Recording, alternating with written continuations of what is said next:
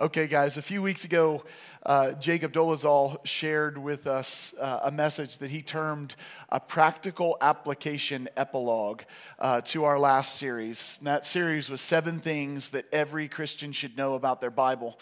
Using 3 scriptures, Jacob summarized the content that we had covered throughout that series. And I thought he did a tremendous job. I really appreciate Jacob in everything that he does. But Jacob's message was an example of a key focus of our church, which is proper biblical interpretation, or a striving towards proper biblical interpretation. We're going to come back to that in just a little bit. In last week's message, Barney shared with us an overview of biblical unity. And of course, he did a great job at that as well. We learned that God both creates and desires unity. Do you remember that? God creates and desires unity. So you kind of look at that and you say, well, what does that mean, Nathan? If God creates it, why does he desire it? He just creates it and it's done. Well, he creates it and he has called us to preserve it. So he creates it and he desires that we maintain that unity. In Psalm 133:1, we hear that the scripture says how good and pleasing it is for brothers to dwell together in unity. God wants us to do this. In John 17:20, Jesus himself is praying for the unity of believers. He's praying that we would be one as he and the Father are one. But we, again, have a responsibility to maintain the unity that God has created. According to Ephesians chapter 4, verse 3, we are to make every effort to do so. Make every effort to preserve unity. And we're to do that through a certain filter. Through the filter that is called the bond of peace. We, as Christians, are bonded together. This is a really important principle for you to know, or a truth for you to know, and that is that the church is comprised of those who have surrendered to Jesus. That does not mean that the church is only attended by those who surrendered their life to Jesus. It just means that when we talk about the assembly, we're not just saying an assembly of people. We're saying an assembly of saints, an assembly of believers. And so we are bonded together as the body of Christ. And we are to be a people of peace as we go about this life. And we're to be a people of peace with each other. And that doesn't even mention the fact that according to Romans, insofar as it depends on us, we're also supposed to live at peace with all people. Now there you go. There's a tall order. We're supposed to live at peace with each other, and we're supposed to live, as far as it depends on us, live at peace with all people. So this is a big task, right? And this is not always an easy task, is it? It's not. Sometimes it's really hard to like Jerry Clust. But most of the time, Bettina does. I'm not sure I do. No, I'm just teasing you. Anyway, it's not always an easy task. And this is an okay thing to admit, church. It's an okay thing to admit.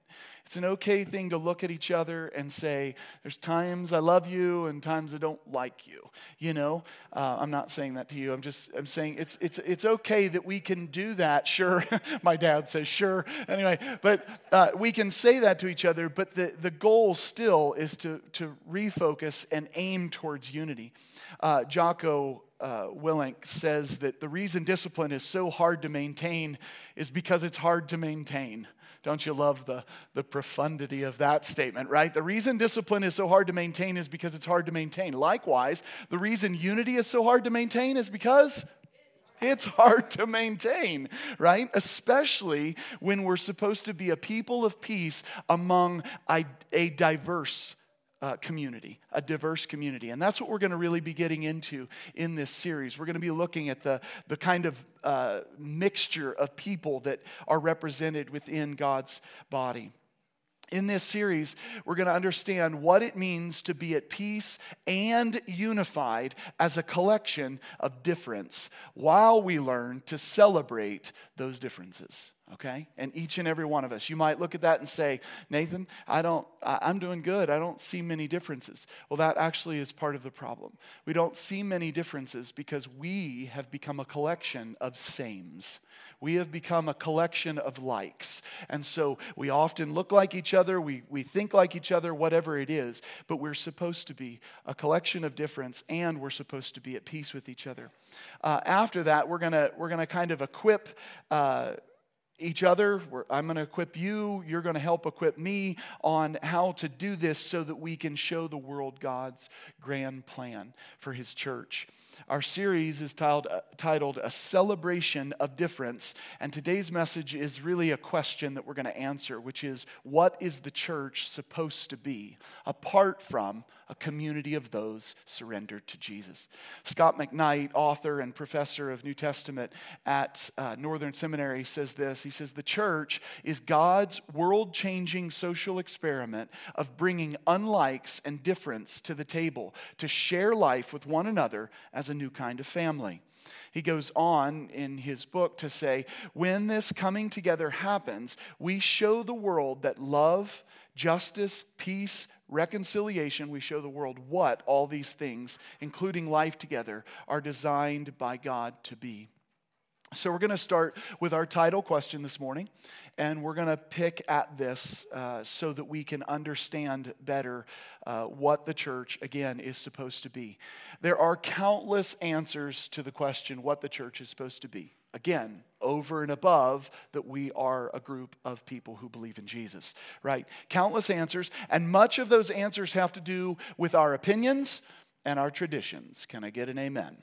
Much of it has to do with opinion and tradition. For example, our upbringing often determines what we think the church is supposed to be. And you may look at this and say, it's not true of me, Nathan. It's not actually true. Well, I will prove that it is true. It's true of each and every one of us. I can tell you that a lot of judgment is actually passed on churches regarding their effectiveness and their value, regarding whether or not they should even exist, based on whether or not that church looks the way the person passing the judgment grew up. So you grew up in a certain church, you knew this culture and this life, and then you walk into a church and you're like, that ain't a church. And we all do it. We all do it, okay? And so all of this is just informed by who you are. Some of the things that you might judge and that you might think are, well, does the church have a youth group? And does the church youth group look like X, Y, or Z? And if it doesn't, that's not a real church. Well, good for you. You're judgmental. Right? It doesn't mean you're right. It just means that's what you know, right? Does the church believe in ... Fill in the blank, guys. And if it doesn't believe what I believe, then that can't be a legitimate church. Does the church baptize correctly? Do you baptize babies? Do you baptize adults? Do you dunk them in the water? Do you hold them under for 3 minutes? I mean, whatever it might be, but you may think differently than the person next to you. The list goes on and on and on. Of course, the Bible does teach us the correct answer to this question, but most of us tend to believe that our way of doing things is the only correct interpretation of Scripture. Can I get an amen on that one? This is so sad, but we do this all the time.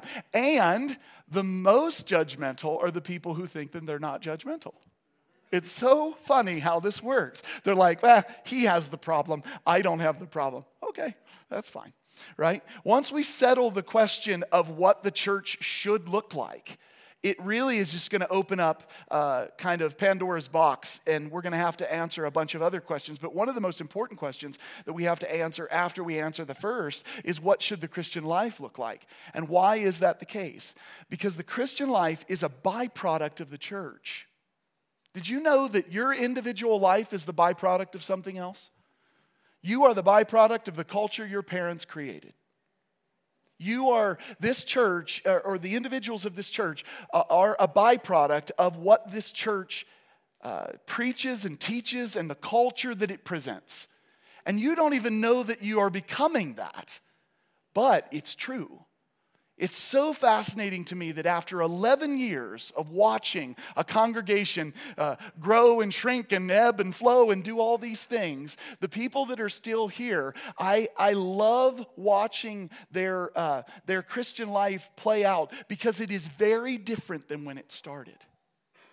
We have been a church that is focused, as I shared before at the beginning of the message, we have been a church that focuses on what does the Word of God say? Do we wrestle with this Word? Do we understand its truth, right? And as we've been wrestling with this, I've seen an entire community of people read their Bible more. I've seen an entire community of people start to talk about things like context and start to look at the Bible critically. I've seen that. Why? Because you're shaped by the culture around you. We're always shaped by the culture around us. I was shaped by the high school culture around me. I was shaped by the college culture around me. We're shaped by the church culture around me. Not one of us just gets this on our own, okay? We are shaped by this. So the reason why the Christian life is such an important thing, or an important thing to look at, is because it's a byproduct of the church. So the Christian life then happens to be a way to tell us what the church is focused on. This can, of course, be a great thing if the church is doing what God intends, but it can be a very bad thing if it's not the case.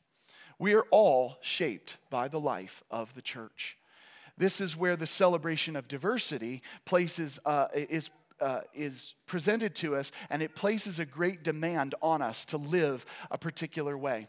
I want to do a brief exercise, and I'm going to kind of switch over here for a second, but I'm going to ask you a question, and I want you to participate with me, audience participation here. I want you to answer the question. I want you to answer honestly, and I want you to answer in an unfiltered way. I'm not worried about what you say, okay? Because this isn't about right or wrong answers, okay? Here's the question. What is our church, Pierce Point, what is our church about? Now, you might answer, I'm just giving you some examples. You don't have to use them. You might answer and say, our church is about worship, or our church is about prayer, or our church is about teaching, right? But I want you to answer the question. What is our church about? Serving? Giving? Love? Now, don't tell me the answers you think the pastor wants to hear, okay? Just do what? Knowing the Bible. Digging deeper into the Word. Making disciples. Figuring it out. Amen. This is why I love him. What else, guys? What else do you see this church being about? Community. All of these are really important, and I'm not, of course, going to remember all of those, but what we need to do is we need to analyze how the things this church are about affect your individual life, right? So somebody says, figuring it out. I love this, because what does that look like in the individual's lives? If the church is about figuring it out, then that means when I look at your life, and I see this all the time, I see a collective group of people and an individual set of people, right, in families or whatever, that are often just trying to figure it out. And that's a beautiful thing. And I love that, because you have grace on me to do it, and I have tons of grace on you to do it, because we're just trying to figure it out, right? Somebody says serving. If the church is about serving, what will the individual people's lives look like? They will be servants, won't they? You'll see more generosity among the individuals. You'll see people who are like, hey, I'll help you move. Barney's and Tina are moving here soon to a closer location, so that was his pitch. He told me to advertise, and he didn't tell me to do that at all. But right, so if we're a serving people, we're going to serve one another. If we're a church of prayer, what are we going to do? We're probably going to be praying. Right? Because you think of it opposite. You say, I brought this into the culture of the church. No, you didn't. No, you didn't. The culture of the church built that into you. And maybe you just happened to come from another church that also had similar culture, and you are finding it that you like it because you're like, wow, that fits with me. But the truth is, the culture of the church shapes the individuals. And it's never been more evident than when you see people change over time. when you see the things they want. I grew up in a different church environment completely, right? And the people in my life that were deeply ingrained into that world are not the same as the way they used to be. Why? Because that's not the way our church works. That's not what we do. That's not our focus. This really is important because, again, the life and the culture of the church shapes the people that we become. Jacob did a great job 2 weeks ago, and Barney did a great job last week because we're a church with a culture of figure it out. Because we're a church of a culture of understand our Bibles better. Because we're a church that wants to understand and wants to grow. That's why that happens, because that's the culture we have. So I want to shift gears. With that in your mind, I want to shift gears a little bit and say, what is the church supposed to be with regard to its diversity? Now, right away, people are going to go into this political idea, but I really want you to throw all the political nonsense away because I don't care about it, right? I don't care about it. That's not what this is about. I'm talking about something far more grandiose. I'm talking about something that transcends far more than just cultural identities and arguments that the world presents to us, or politics in general presents to us. Although ethnic and cultural diversity are absolutely included in what I want to talk about, I'm talking about a lot more. Let me ask a couple of questions, and I want you to just think about these. Does Pierce Point focus on true diversity of gifts listed in 1 Corinthians chapter 12? Or are we the kind of church that picks the important gifts, right, and tries to fit everybody into that similar mold? So in other words, if you're not going to be a teacher, if you're not going to be a preacher, if you're not going to be a worship leader, if you're not going to lead in Kids Point, we don't have much use for you. Hopefully we're not that church, guys. Do we see different genders in our church? Well, you're like, well, of course we see different genders in our church, Nathan. Okay, better question. Do we value them the same? Do we? This is really important. This was what led to the Paul Women and Wives series. Do we value both genders the same? Do we see different socioeconomic groups in the church? Or is our church really only focused on middle class or upper class Americans? Because, well, they can pay the bills. We've got to ask those tough questions. We've got to be a people that say, it doesn't matter who you are. You are welcome in these doors. You are welcome to walk this journey with us. Do we see different races at our church? And listen, when it comes to this question, a lot of what you have to do is work with the surroundings you have. But you have to make a culture in a church that is welcoming to the idea, or people are like, I ain't going there, right? That has nothing to do with me. I'm not going to go there. The church I came from previously, before we planted the church, we had a lot of discussions about this because during that time, there was this huge push for racial diversity in the church, and that's a good thing to push for, but there was this big push for racial diversity in the church. And the pastor would say, we need to, and I hope this doesn't offend you in any way, he said, we need to have more black people in our church. And I said, okay. I said, that sounds awesome to me. I said, but let me ask you a question. Do you think Milford is the place to find that?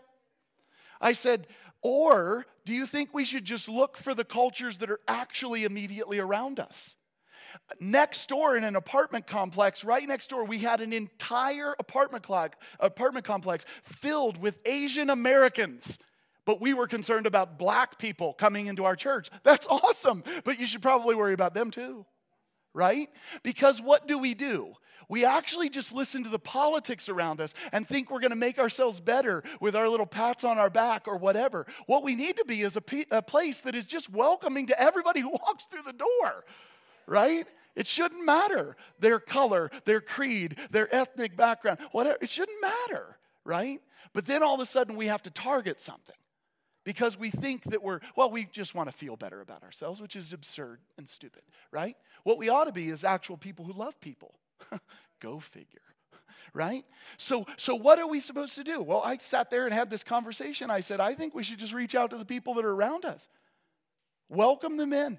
Make space for anybody and everybody.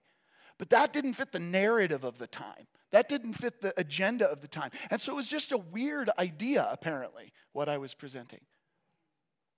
But that's what we're supposed to be. We're supposed to be a welcoming people. Amen? To anybody and everybody who walks through these doors. So do we see different church cultures in our church? Or do we see different cultures, not church cultures, but cultures in our church? What do I mean by that? I mean when you go to different countries or when you see people from different cultures, they actually live life differently. They do a lot of things differently. They have tons of practices that are different. Do we welcome that in our church? Or do we want them to become Amelia people? Right? Which doesn't even exist. Ew. Don't start with me. Don't start with me. Oh my goodness, Amelia people. Ew. Anyway, I like my non-town town. Anyway, okay, right? So do we care about these cultures? Do we celebrate those differences? Or do we panic? Have you ever been in a church where the culture that a person came from shows that they worship differently than you? Like they run the aisle or something? And you're like, oh no. Right? Like, put a shock collar on the Pentecostal. Anyway, right? So, I don't think that's a bad idea, actually. Anyway, okay. So, sorry, I digress, right? So, do we celebrate those differences? Or does Nathan make bad jokes about it? Right? Do we see different music styles at the church? Do we? Or do we have contemporary Christian radio all the time? Let's go even further on that. Do we have contemporary Christian radio from the year 2021 or 2022? Or do we still have contemporary Christian radio worship music from 2000 when Chris Tomlin was our King David? Right? What is it? There's nothing wrong with Chris Tomlin. It's just, what's the deal, right? This doesn't even scratch the surface, guys. You guys are all like, I don't even know what's happened. Give me 2 weeks off. This is what happens. Okay. Anyway, I'll take more off. But anyway, so, okay. Do we celebrate differences in artistic styles in the church? Or is music the only art form that we care about? What about the other art forms? What about painting a background for a Christmas play or an Easter play that is unbelievably beautiful? What about that kind of artwork? Do we welcome and accept different moral histories at the church? Or when we find out about your story, do we brand you with a scarlet letter? Think about it, church. How about our communication form? Do we allow for different types of communication? Do we even give attention to the visual learner? Or are we just focused on 45-minute lectures like this is a college classroom? I don't know, but it's not a good thing. How about the latest generation who lives more online than in the physical world? Are we obsessed with saying church looks like this, rows pointing forward? You know that there is a massive exodus going on in the church right now. Do you know that? Do you understand that this is sad? But when you look at the numbers that are happening in the church, those who associate with no religious affiliation or anti-religious affiliation, atheism, and those who just don't know, agnosticism, is skyrocketing. Okay? It's going up drastically.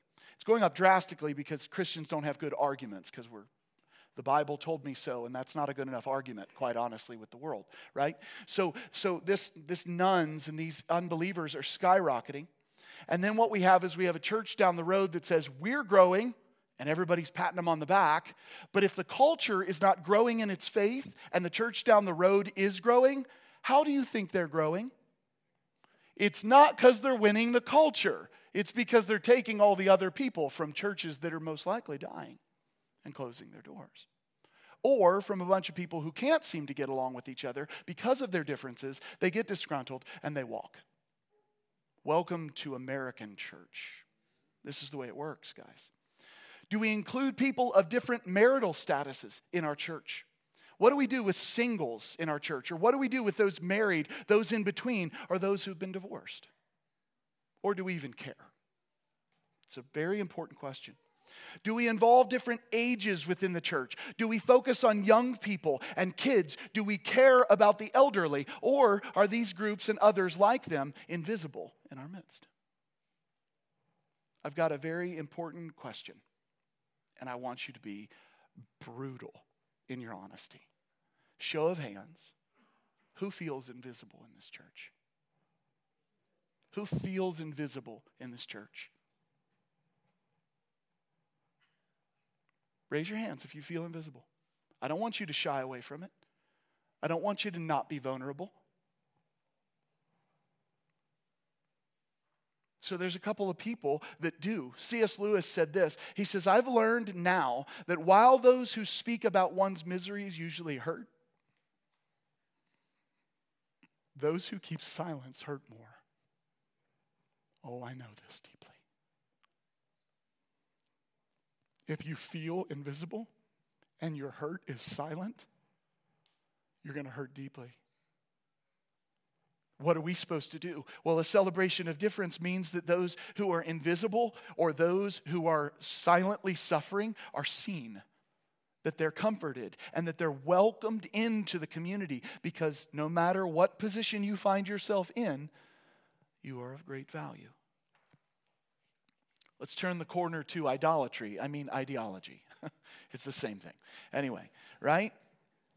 We have to ask questions about diversity in this realm too.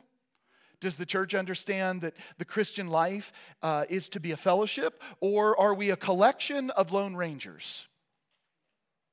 Can you answer that question? Does the church understand itself to be a social revolution, or are we a spiritual one, or are we both? Can we respect the differences that we have in our opinions on these things?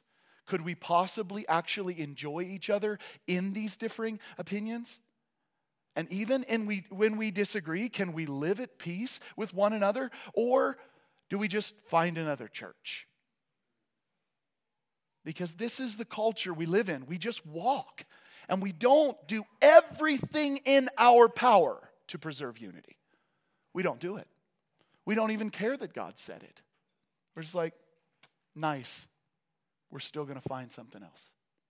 That's what we do, right? We are to make every effort, church, to preserve the bond of unity. It seems as though the church today would rather have uniformity, though.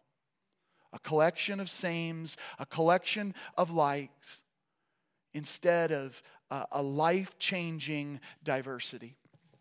Most people gravitate to cultures that reinforce how they already are. But what God requires is a church that celebrates the differences among us. So as we bring today's message to a close and we kind of get ready to launch into what I'm going to talk about next week, I want to share with you 3 scriptures, okay? I'm going to put them on the screen. I'm going to walk back there and I'm going to kind of point these things out. But I want to talk to you about the real important ideas that we find within the text of Scripture, the wisdom we find within the text of Scripture that talks to us about this diversity that we have and how we're supposed to celebrate it, or where it comes from and why we should celebrate it, okay? So we're going to put this up on the screen. First, we'll talk with Galatians. Galatians chapter 3, verse 28 says, there is neither Jew nor Greek, there is neither slave nor free, there is neither male nor female. You are all one in Christ Jesus. What are the 3 levels of diversity that are present just in this verse? There's ethnic, there's culture, or there's socioeconomic, it's your status in life, you're slave, you're free, right? And there is male and female gender, okay? And guess what we're supposed to be? All one in Christ Jesus. There's the key thing. Now, does this passage say, does God's word say, no distinctions exist now? No. No. The Apostle Paul actually confirms this. When he's talking to the Romans, he says, what advantage is there in being a Jew?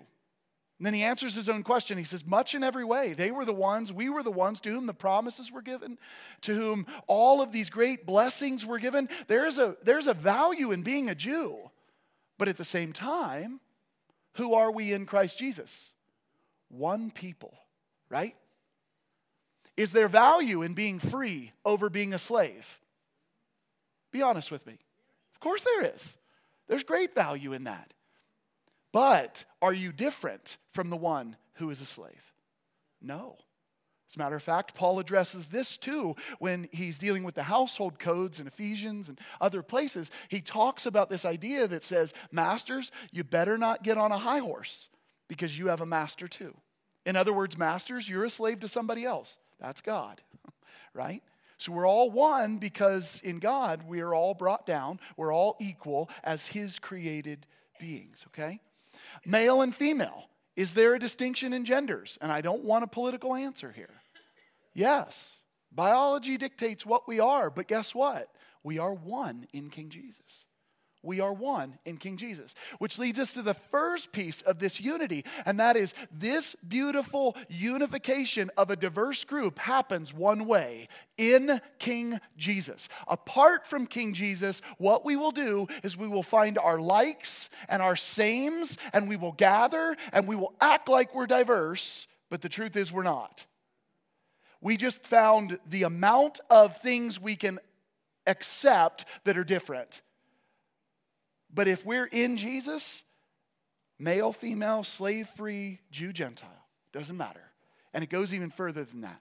American, Ukrainian, Russian, China, whatever it is, we're one in King Jesus, right? So let's go to our next passage of Scripture. Go ahead and put this up, guys. John chapter 13, 34 and 35. A new commandment I give to you, that you love one another, even as I have loved you, that you also love one another. By this, all men will know that you are my disciples if you have... What? What? Okay, there we go. Thank you, Jerry. Love for one another. So number one, we're unified in King Jesus. And number two, we're going to be marked by actual love for one another. And love, like Jesus says, to love like He loved, is a love that doesn't just get miffed and walk away. It's a love that actually lays down one's life for the other. It's a huge deal, isn't it? Okay? So this celebration of difference is such a big deal because it's made possible in Jesus and it's made actionable through love. Okay? That's something that we can do. Now I want to take you to 1 Corinthians 12.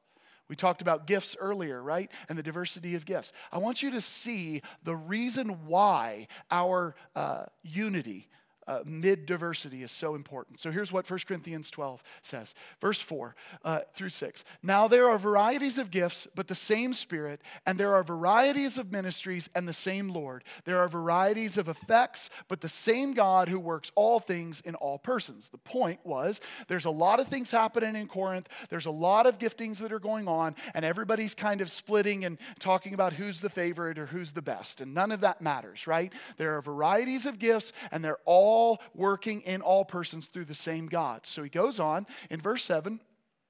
Go ahead and click over, guys. Verse 7. But to each one is given the manifestation of the Spirit for the common good. Why do we need each other? For the common good. We need each other to grow together. We need each other to build one another up. That is an absolute truth. So we have in Jesus, that's how this unity happens. We have love, which is how it's made actionable, and we do so for the common good. We're building one another up in all things. But Paul goes on, and it's really beautiful, the image that he gives us. So verse 8. Are we having a delay, guys? Okay, verse 8. For to one is given the word of wisdom through the Spirit, and to another the word of knowledge according to the same Spirit. To another faith by the same Spirit. To another gifts of healing by the one Spirit. And to another the effecting of miracles. And to another prophecy. And to another distinguishing of spirits. To another various kinds of tongues. And to another the interpretation of tongues. Verse 11, keep going. But one and the same Spirit works all these things, distributing to each one individually. Does everybody have every gift? No. But each one individually, right? Just as He wills. But what was it for? What did we just say? The common good. Okay? Now let's go on to the next verse. For even as the body is one and yet has many members, and all the members of the body, though they are many, are one body, so also is Christ. For by one Spirit we were all baptized into one body, whether Jew or Greek, whether slave or free. Does that sound familiar? Same message that he's delivering to the Galatians. And we were all made to drink of one Spirit. We're all brought into one King, one kingdom, one Spirit, right? And he goes on. For the body is, go to the next verse, guys. I don't know what just happened there. That is the next? Oh, yes, okay. Where did my reference go? It just disappeared. So anyway, for the body is not one member, but many. If the foot says, because I am not a hand, I am not a part of the body, is it not for this reason any less a part of the body? And if the ear says, because I am not an eye, I am not a part of the body, it is not for this reason any less a part of the body. See the idea here? The idea is just because you are different doesn't make you not a part. It actually means that we need each other. Because we're made one in Christ Jesus, it's made actionable through love, right? It is for the common good. And the way God made us, and this goes beyond our giftings, the way God made us is the way God individually willed to make you. Are you an extrovert? Well, he made you that way. Are you an introvert? He made you that way. Do you have certain gifts? Good. God made you that way. And we need each other inside of this, right? Because if we don't need each other, what we're actually saying is that the head can get along by itself without a body. That's absurd. It would be like saying the body's fine without arms. We're not fine without arms. But, and this is where we've gone wrong, we've actually cut our nose off despite our face, right? So funny, or in spite of our face. I don't know what the statement is. But anyway, the idea here is that we've done this in a really bad way because we actually think, let's just keep the sames together. So a collection of people that belong to the hand of Christ are all gathered over here, and we don't have any need for those other people, you know, the arm that we're attached to. This is not a good plan, okay? This is not a good plan. And guess what? Let's say we're all making up, let's say everybody in Pierce Point Community Church makes up the fingernail of God, right? Okay, on this pinky finger, right? Let's just go real small. If that's it, it doesn't matter your race, creed, color, background, moral history, or anything, you're still a part of that same thing. Did you know that? Because for whatever reason, God made you wired for that purpose. And I think that that's such a beautiful thing, right? So it goes on, next verse. If the whole body were an eye, where would the hearing be? If the whole body were hearing, where would the sense of smell be? But now God has placed the members, each one of them, in the body just as he desired. If they were all one member, where would the body be? Let's keep going. But now there are many members, but one body, and the eye cannot say to the hand, I have no need of you. Or, again, the head to the feet, I have no need of you. On the contrary, it is much truer that the members of the body which seem to be weaker are necessary. You feel invisible? You are necessary, right? And those members of the body which we deem less honorable, what are they? On these we bestow a more abundant honor, and our less presentable members become much more presentable, whereas our more presentable members have no need of it. Because they're seen, they're understood, they're known. Finally, but God has so composed the body, giving more abundant honor to that member which lacked, so that there may be no division in the body, but that the members may have the same care for one another. And if one member suffers, all members suffer with it. If one member is honored, all members rejoice with it. This is the celebration of difference that we are. This is the people we're supposed to become. This is the unity we're fighting for because the need is great. The need is so great.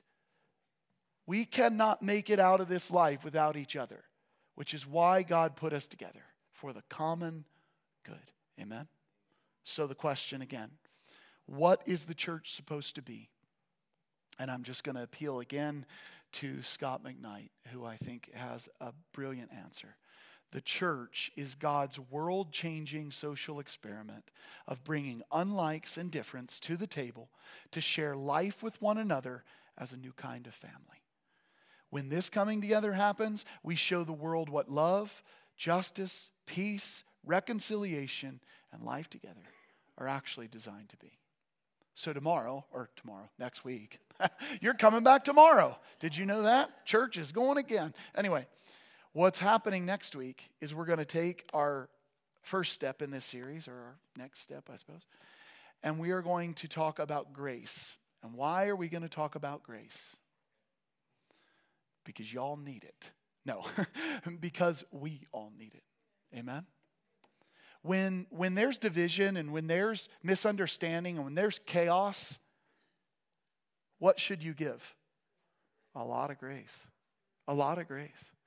The scripture says to not entertain accusations against people lightly, but instead under the guidance of 2 or 3 witnesses, right? We're supposed to hear multiple witnesses on something. You know what it takes to get to 2 or 3 witnesses? Grace. It takes grace. You know what happens when you believe nonsense the first time you hear it? You've shown no grace. Way to go, right? We've got to be a people of grace. We've got to be a people of such abundant grace that we look like our Heavenly Father, where even though people are hanging His Son on a cross, the heart of that Son, the heart of our King says, Father, forgive them, for they know not what they do. This is a big deal, right? So we're a celebration of difference. We're all going to be different. And that's a beautiful thing. And we're going to do that through showing each other a lot of grace. So I hope that you'll be here next week for that. And we will dig in quite a big way, because grace is something we need to understand better.